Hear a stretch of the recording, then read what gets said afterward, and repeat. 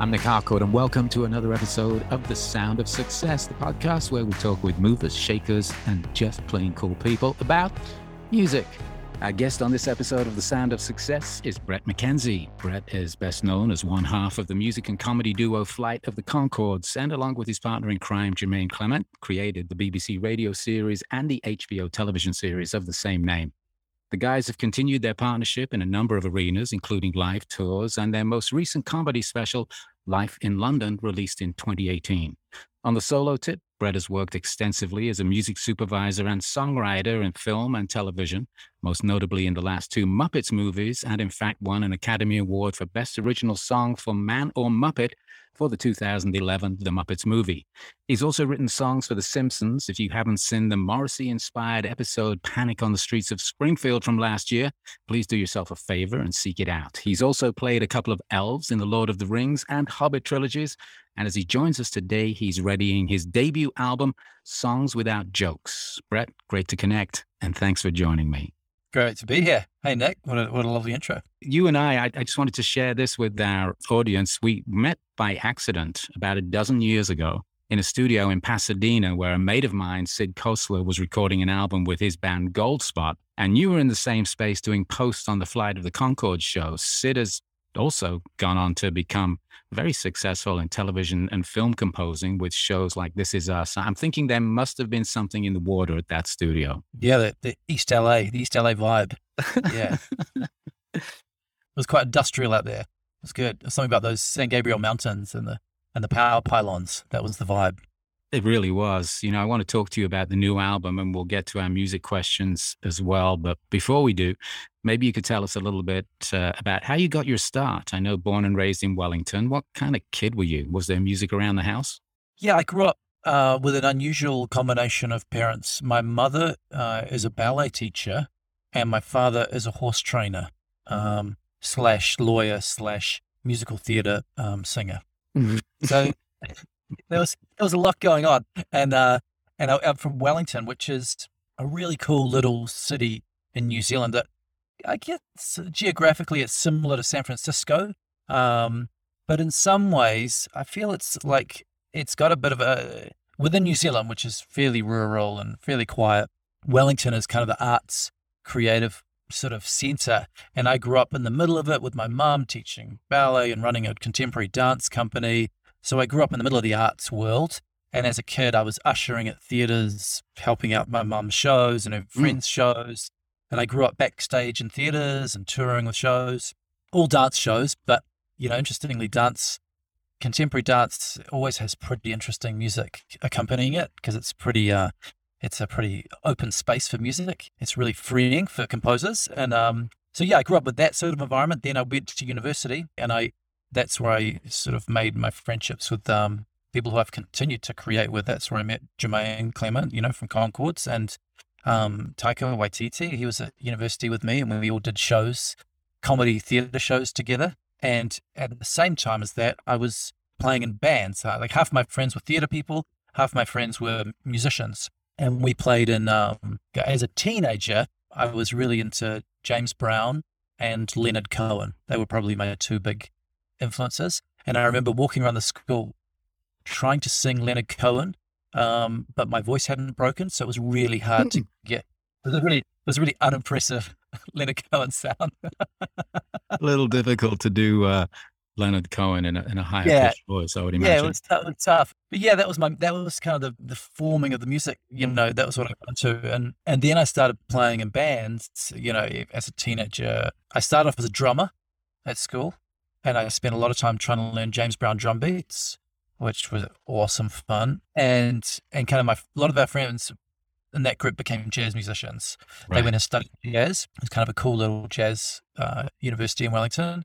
I went to some more theater direction, but continued playing jazz on drums with my friends who were getting really good at shredding on guitars. Right. And then at the same time, doing theatre. So it was sort of a mixture. It was theatre and music all happening simultaneously. Yeah, that was quite a fast-paced description of my childhood. So when you say theatre, obviously you were talking about your mom doing the contemporary dance in theatres. Yeah. When you say you were doing theatre, what were you doing? Were you acting? Yeah, so I was acting and devising. At the time, there was this cool little local community theatre called Bats, where you could put on any show you wanted, and they just took 10% of the door. So it didn't really matter if no one came because you didn't. We all just put on shows all the time. Everyone was. If you had any idea, you put on a show, and then you acted in other people's shows. And they weren't plays that were written; they were devised comedies. So kind of sketch-based or character-based or experience-based. Yeah, really, really playful time. And that's where Jemaine and I started making comedy shows. And Conchords just came out of that. We were flatting together and we were sick of not getting cast in paid TV and film jobs. Everyone would go to the same auditions. And then there's only really 3 shows in New Zealand. There was a hospital drama that we basically always auditioned for nurses or doctors and never get cast. Right. And then, that's when we started playing guitar around the flat, and we started writing funny songs just to amuse ourselves. And then that led to playing at a comedy club, and it just kept on evolving, step by step. We'd play every Thursday, and we'd write a new song each week. And then eventually we had 10 songs, and we started trying a comedy festival, and it evolved from there. But it was interesting because it was sort of accidental in many ways, because it was something that we could do that didn't require many people and was quite easy to travel with. So it was just the 2 of us and just 2 guitars. So it was quite, whereas some of the theatre shows, which were probably more successful at the time, had, 7 or 8 people in them and were difficult to travel with, Spinning it back to the music just for a minute. Yeah. You mentioned jazz as being something that you wanted to play. What other music were you listening to as a teenager? James Brown, clearly, but what else was in your listening pile? Jane's Addiction, the Pixies. I was really into that music as well as funk. And then after school years, 17, 18, what happened in Wellington was there was a group of musicians who got into reggae and dub, and they went on to become Fat Freddy's Drop, which are a really well-known New Zealand band. Yep. But before Fat Freddy's Drop formed, DJ Moo would DJ on the local radio station, and they had, sound system nights, and we'd all go along to that, and we all got really into dub and reggae, completely influenced by those guys, those DJs. There was a handful of DJs who played that music. So then from that, which is really amazing what happened from that, because Wellington became the center of reggae and dub music within New Zealand. And just to give listeners a bit of context, reggae in New Zealand is kind of what rock music or country music is in the States. It's really omnipresent, lots of bands. That's really the backdrop of summer in New Zealand. Interesting. So yeah. I felt like once I worked in Los Angeles, I got a different context of reggae where it was more specific.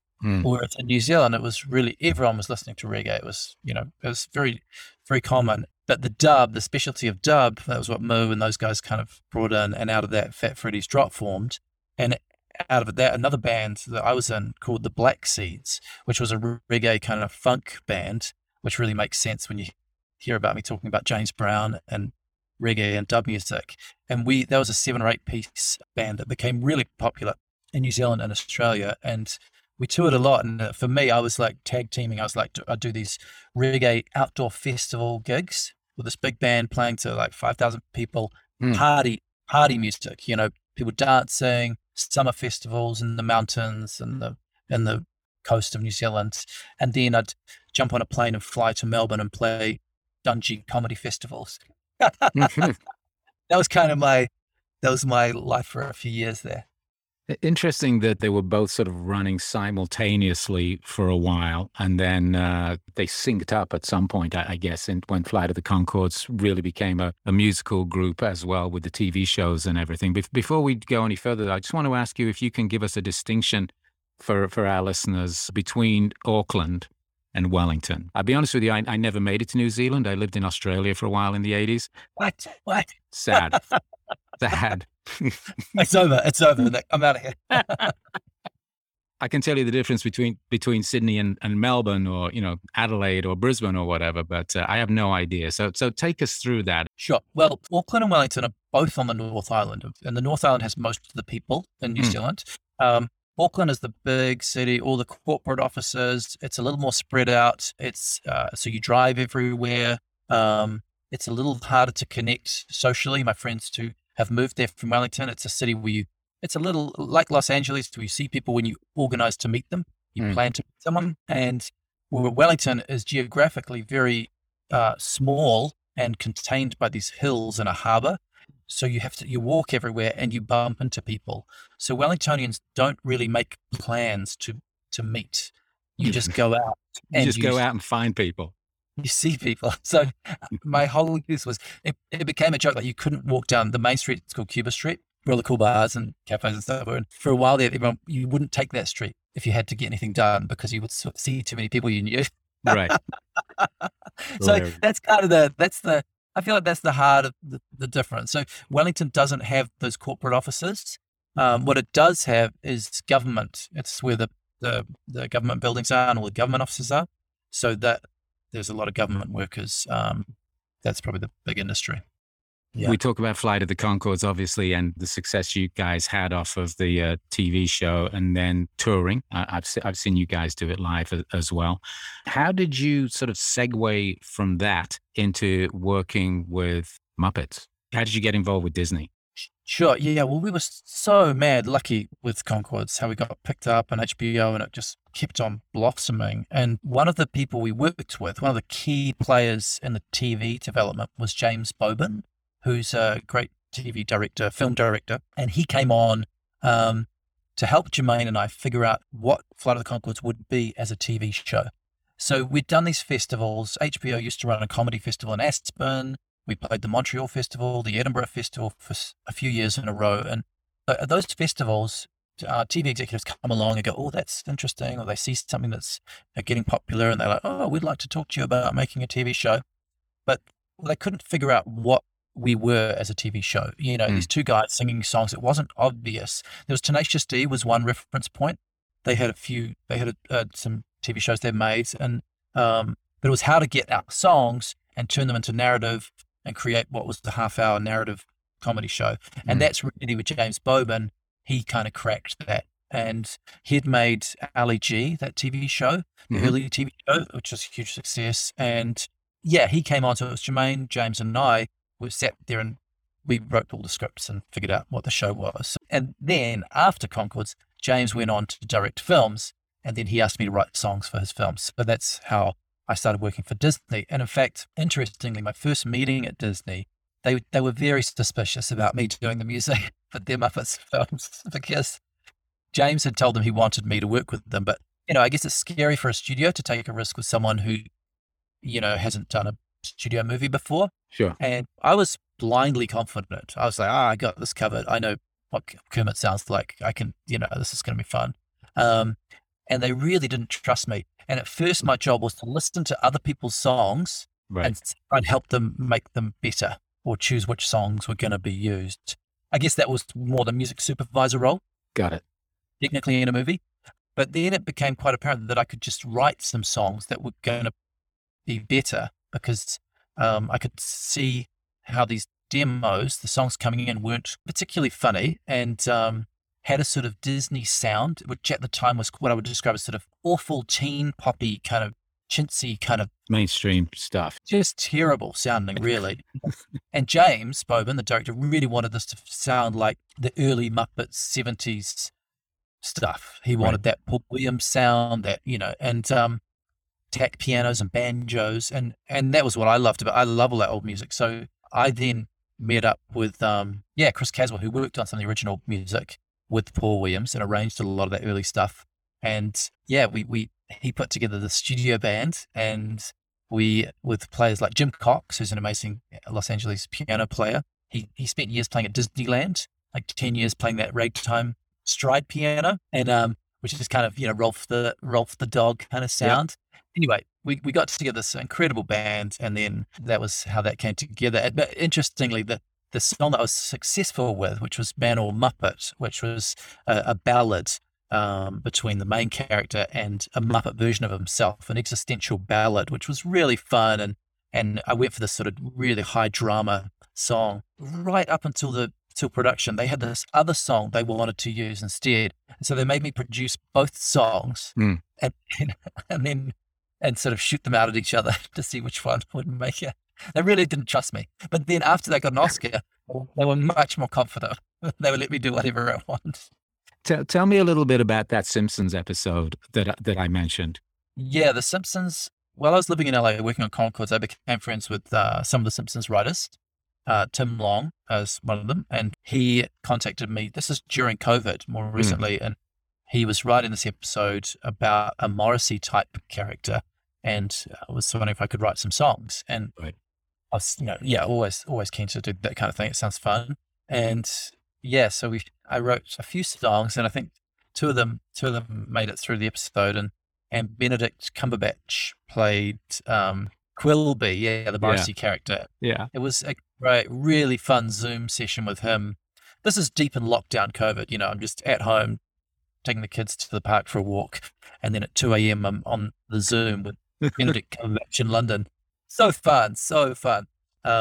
Taking the piss out of Morrissey. Oh man, it was really great fun. He was Benedict. I don't know him, but he was so professional and really worked hard to get his Morrissey sound. And I think he nailed it. He nailed it in his vocal take.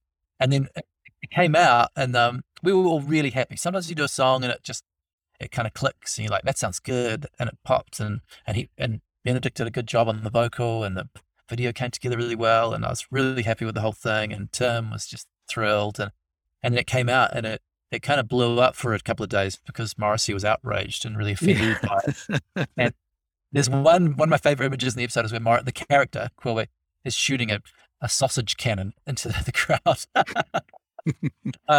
Anyway, yeah, really, really fun 2020 job here. Yeah, that was a fun episode that I actually saw recently. My girlfriend told me I had to see it. It holds up. I recommend it. I mean, Tim was a very funny writer, and the Benedict being this Morrissey character is pretty good. One of the highlights for that is the best thing about writing for The Simpsons is when you get one of the characters from The Simpsons to sing on the song. Right. So the Morrissey bit sounded good. I was like, oh yeah, it sounds like Morrissey. And then suddenly Lisa comes in and sings a line. Right. For me, that's so exciting because you're hearing a song that I've written with Lisa Simpson. It sounds like the real deal then. Yes. So that was one of the projects you did during COVID. I was going to say lockdown. You guys didn't have as much lockdown as the rest of us, obviously, because New Zealand got a handle on this. But you're still working with the rest of the world that is in lockdown. And I'm wondering, is that where the idea of doing a solo record came about? And if I've got that wrong, tell me how it did come about.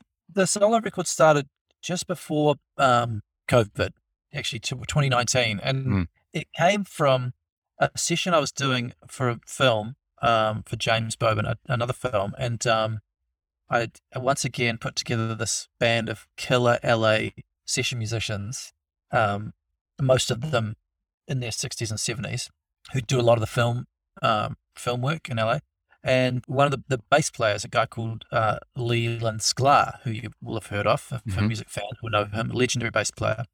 And I was talking to him as we're in between recording, and I was saying how I thought it would be fun to do some music that's not for a movie is not for anything other than just to exist as music, which for me was kind of unusual because I've spent so many years now writing for TV, writing for film, or writing comedy songs that are for a comedy club and really have specific jobs to do, whether it's to make people laugh or they advance a story or they capture a character's feelings or they set up a finale, all these jobs that songs and films have to do. And I said to him, I thought it'd be fun to do some music that's just literally for fun and for music's sake. And he said, oh, I'm keen. That sounds great. And it was funny because it had been floating around the back of my mind. And then the other musicians who were there, a great guitar player called Dean Parks, who you would have come across and played on everything. And he said, oh, I'm keen. That sounds great. And again, Chris Caswell, the great arranger who I've been working with, he was keen. And so it gave me this boost of confidence in a way. And I thought, damn, I gotta do this. These guys are keen.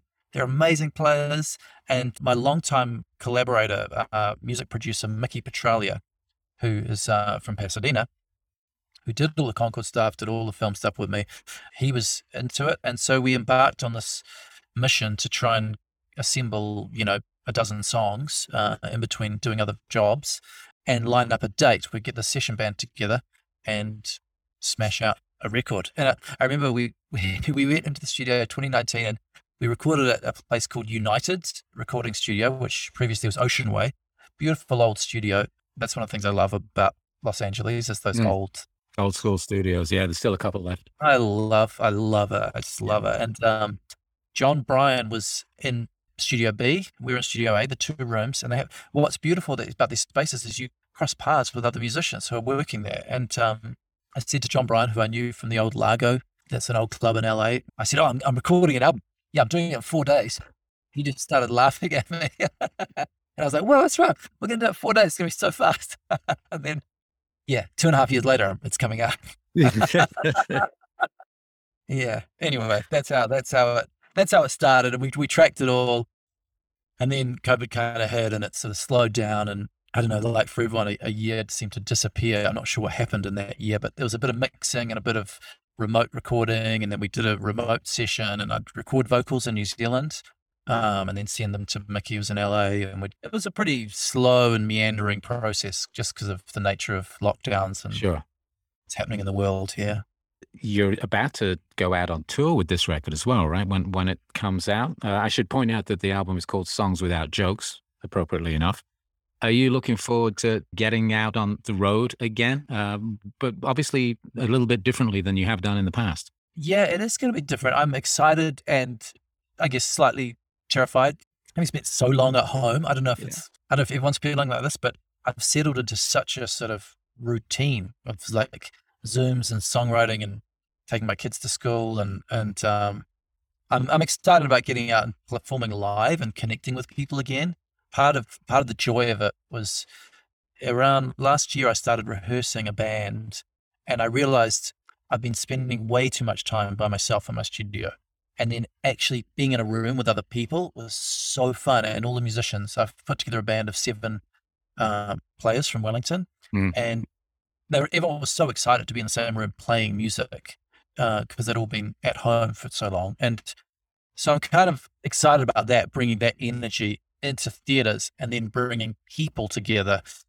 Because in New Zealand, we've had a few shows, but we haven't had a lot of shows. I know the States has got more shows happening, but it's still a bit of a feeling of getting back into that feeling of being in a group and having an experience. I'm kind of psyched about that. Yeah. Yeah, I actually went out to my first show, I don't know, maybe a couple of months ago, 6 weeks ago now. And it was really weird going to a show for the first time after all those years. I'm fortunate that it was Nick Cave and Warren Ellis, so it was kind of like going to church, but a little strange being out and about again. But at least in the States, I don't know. I mean, this is a weird place, obviously, as you know, but it seems like the States is just back to normal now. Everybody's like, what the hell? If you die, you die. Yeah, I know. I was thinking about one thing I love about crowds and the group is when you get the audience to sing together. I love that feeling that everyone has in the audience. But then I thought, you can't really do that. That's not so COVID. That's not so COVID friendly. So I was thinking maybe get the audience to hum along, which would minimize the spread. Yeah. But yeah, no, I'm excited. It's going to be different though. It's a music show. Like it's a band. It's a full music. I mean, I'm sure it'll be funny in some ways, but the songs are really. I was not trying to write comedy. I'm trying to write. I was writing songs that are not comedy songs as a change for me. And so they're not really full of jokes and. But it'll hopefully be a cool music experience for the audience. You sent me an advance of the album, and I listened to it a little earlier on today before we made this connect. And I really enjoyed it, first of all. Thanks. The first song on the album is called This World, and it's probably a little bit different from the rest of the songs on the album. It's very much an observation on the moment we're living in, climate change in particular. How did that song in particular come about? And tell us why you felt it was important to write a song like that. I think a lot of the songs were written in the evenings after I'd be reading The Guardian too much and becoming depressed with, I mean, climate change is obviously just a very heavy issue, but, I was trying to write a song that addressed it because it just feels like it needs to be constantly addressed. Yeah, it ended up being a kind of Randy Newman-y kind of piano-y uplifting song about climate change, this world being broken. Yeah. Yeah. I like it. I'm going to play it on the radio. Cool. The one other cool thing about that was I connected with the Preservation Hall Jazz Band, and Ben Jaffe did the horns on that. There's a couple of songs on the album that have these really wild New Orleans horn parts. Yeah. Yeah, I found it, and if you don't mind me saying this, very much a sort of mix of that sort of Dixie jazz sound with a little Randy Newman and a little Steely Dan kind of thrown in, dare I say? Yeah, I'll take that. I love that. I love Steely Dan. And the guitar player, Dean Parks, he played in Steely Dan. So it was quite fun in the studio when I said to him, can you do a solo kind of like with that Steely Dan sound? Say no more. And he was like, I got that covered, mate. I got that covered. Let's jump into these music questions. What is your first musical memory? Oh, one of my first musical memories is driving in a horse truck with my dad, and he would sing a song called 16 Tons by, I didn't know who it was by at the time, but it's by a guy called, let's look it up. He goes, I was born one morning when the sun didn't shine. I picked up my shovel and I walked to the mine. I loaded 16 ton, a number 9 coal and stubble. I know it, yeah. Ford is that. I love that song. So weirdly, that is like a very early memory of music, you know? Yeah. And I love the lyrics like, if the right one don't get you, then the left one will. I love that. Yeah, so that's probably one of my early music memories. That's a good one. What was the first music you bought with your own money? The first music I bought was Breakdancing Volume 2. It was, I think it was from a film, or it was a soundtrack collection of 80s breakdancing music. And I was so into breakdancing that I guess that was probably about 10, at my birthday party, I forced all my friends to have a breakdancing competition as one of the birthday party games. Nice. There's a lot of vocoder, a lot of breakdancing, moving to body. Yeah, all that stuff, yeah.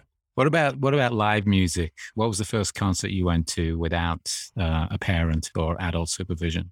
The first concert I went to without my parents that really stuck in my mind is a band called Supergroove, which is a New Zealand band that you probably haven't heard of. From that band came a guy called Shay Fu, who became pretty famous again in New Zealand. But Supergroove was an awesome live funk rap kind of soul group with a really dynamic live show where the guitarist will be standing on the speaker, killing it, and the crowd is just ecstatic, blowing up, dancing, jumping around. And I guess I was about 16, and I was one of those kids who looked like he was 12, like I was 12 when I was 16. I was very small. I was a very small young man, and but I had this theory that if I wore my leather jacket, I looked 20. And that was and I had my brother's fake ID, so that's how I got into those shows. Yeah, say no more. What was the feeling? Do you remember the feeling that, how it impacted your body, for example, being in a crowd like that with music? As you said, the guys are wailing on guitars on top of stacks of amplifiers and, all that rock stuff. It was completely exhilarating, partly because we were underage, but me and my friends were obsessed with this music. It felt alternative. It felt kind of edgy. It was in a smaller bar we were out of our depth, but thought we were so cool. And, we were really cool. And the feeling was just the energy of the music, man. The crowd is just jumping up and down, dancing. And there were saxophones and horns, and the band were really tight. I mean, really great live band who were just smashing it. And it was just as the band were just beginning to rise. They were exploding, but in a kind of underground way. So it had a very dynamic energy to the crowd because we felt like we were discovering. And yeah, it was really it was an amazing, sweaty feeling. Yeah. What do you listen to when you want to dance? When I want to dance, I tend to listen to James Brown funk music, or I listen to reggae, but sort of, disco, up-tempo reggae, soul reggae that's got kind of, that sort of up-tempo reggae. What do you listen to when you're feeling sad? I was thinking about this. When I read this question, I thought, well, I don't think I listen to music so much when I'm sad. I think I just turn it off, and then maybe that's when I play the piano. Right. And then I wait till I cheer up and put some music on. Wait till it goes away. Yeah. Do you have a favorite music video and why? Oh, yeah. I love the one. My favorite music video is definitely the one where Christopher Walken dances. And I think it's Spike Jonze. Oh, the Fatboy Slim thing. Yeah. Video. And I remember the moment when I saw that. They were kind of Michelle Gondry and Spike Jonze were just making really cool music videos for a while there in the early 2000s. Yeah. And yeah, back when you bought DVDs, I remember buying a DVD of Spike Jonze music videos. Mm. And maybe it's partly because I grew up with dance in my family, but seeing Christopher Walken suddenly break out just such glorious dance moves and so unexpected. I guess it's that joy of seeing someone unexpected dancing. That was something that we always loved in Conchords as well. Do you have a recent musical discovery that you'd like to share with our listeners? Yeah, sure. I've got a few. John Prine is someone I've recently discovered who a lot of people will already know, but I feel like I'd heard his name and people said, oh, he's a great songwriter, and I'd never kind of broken in. Mm. But yeah, in the last year, I've been listening to a lot of John Prine, and he's so funny and playful, and he's just a joy. So I really encourage people to dig a bit deeper. Yeah, because it can be a bit intimidating because there's so many songs, but the Speed of Loneliness, I think it's called. Yeah. I think that's the name of this. That's a beautiful song. But there's also a lot of really playful ones.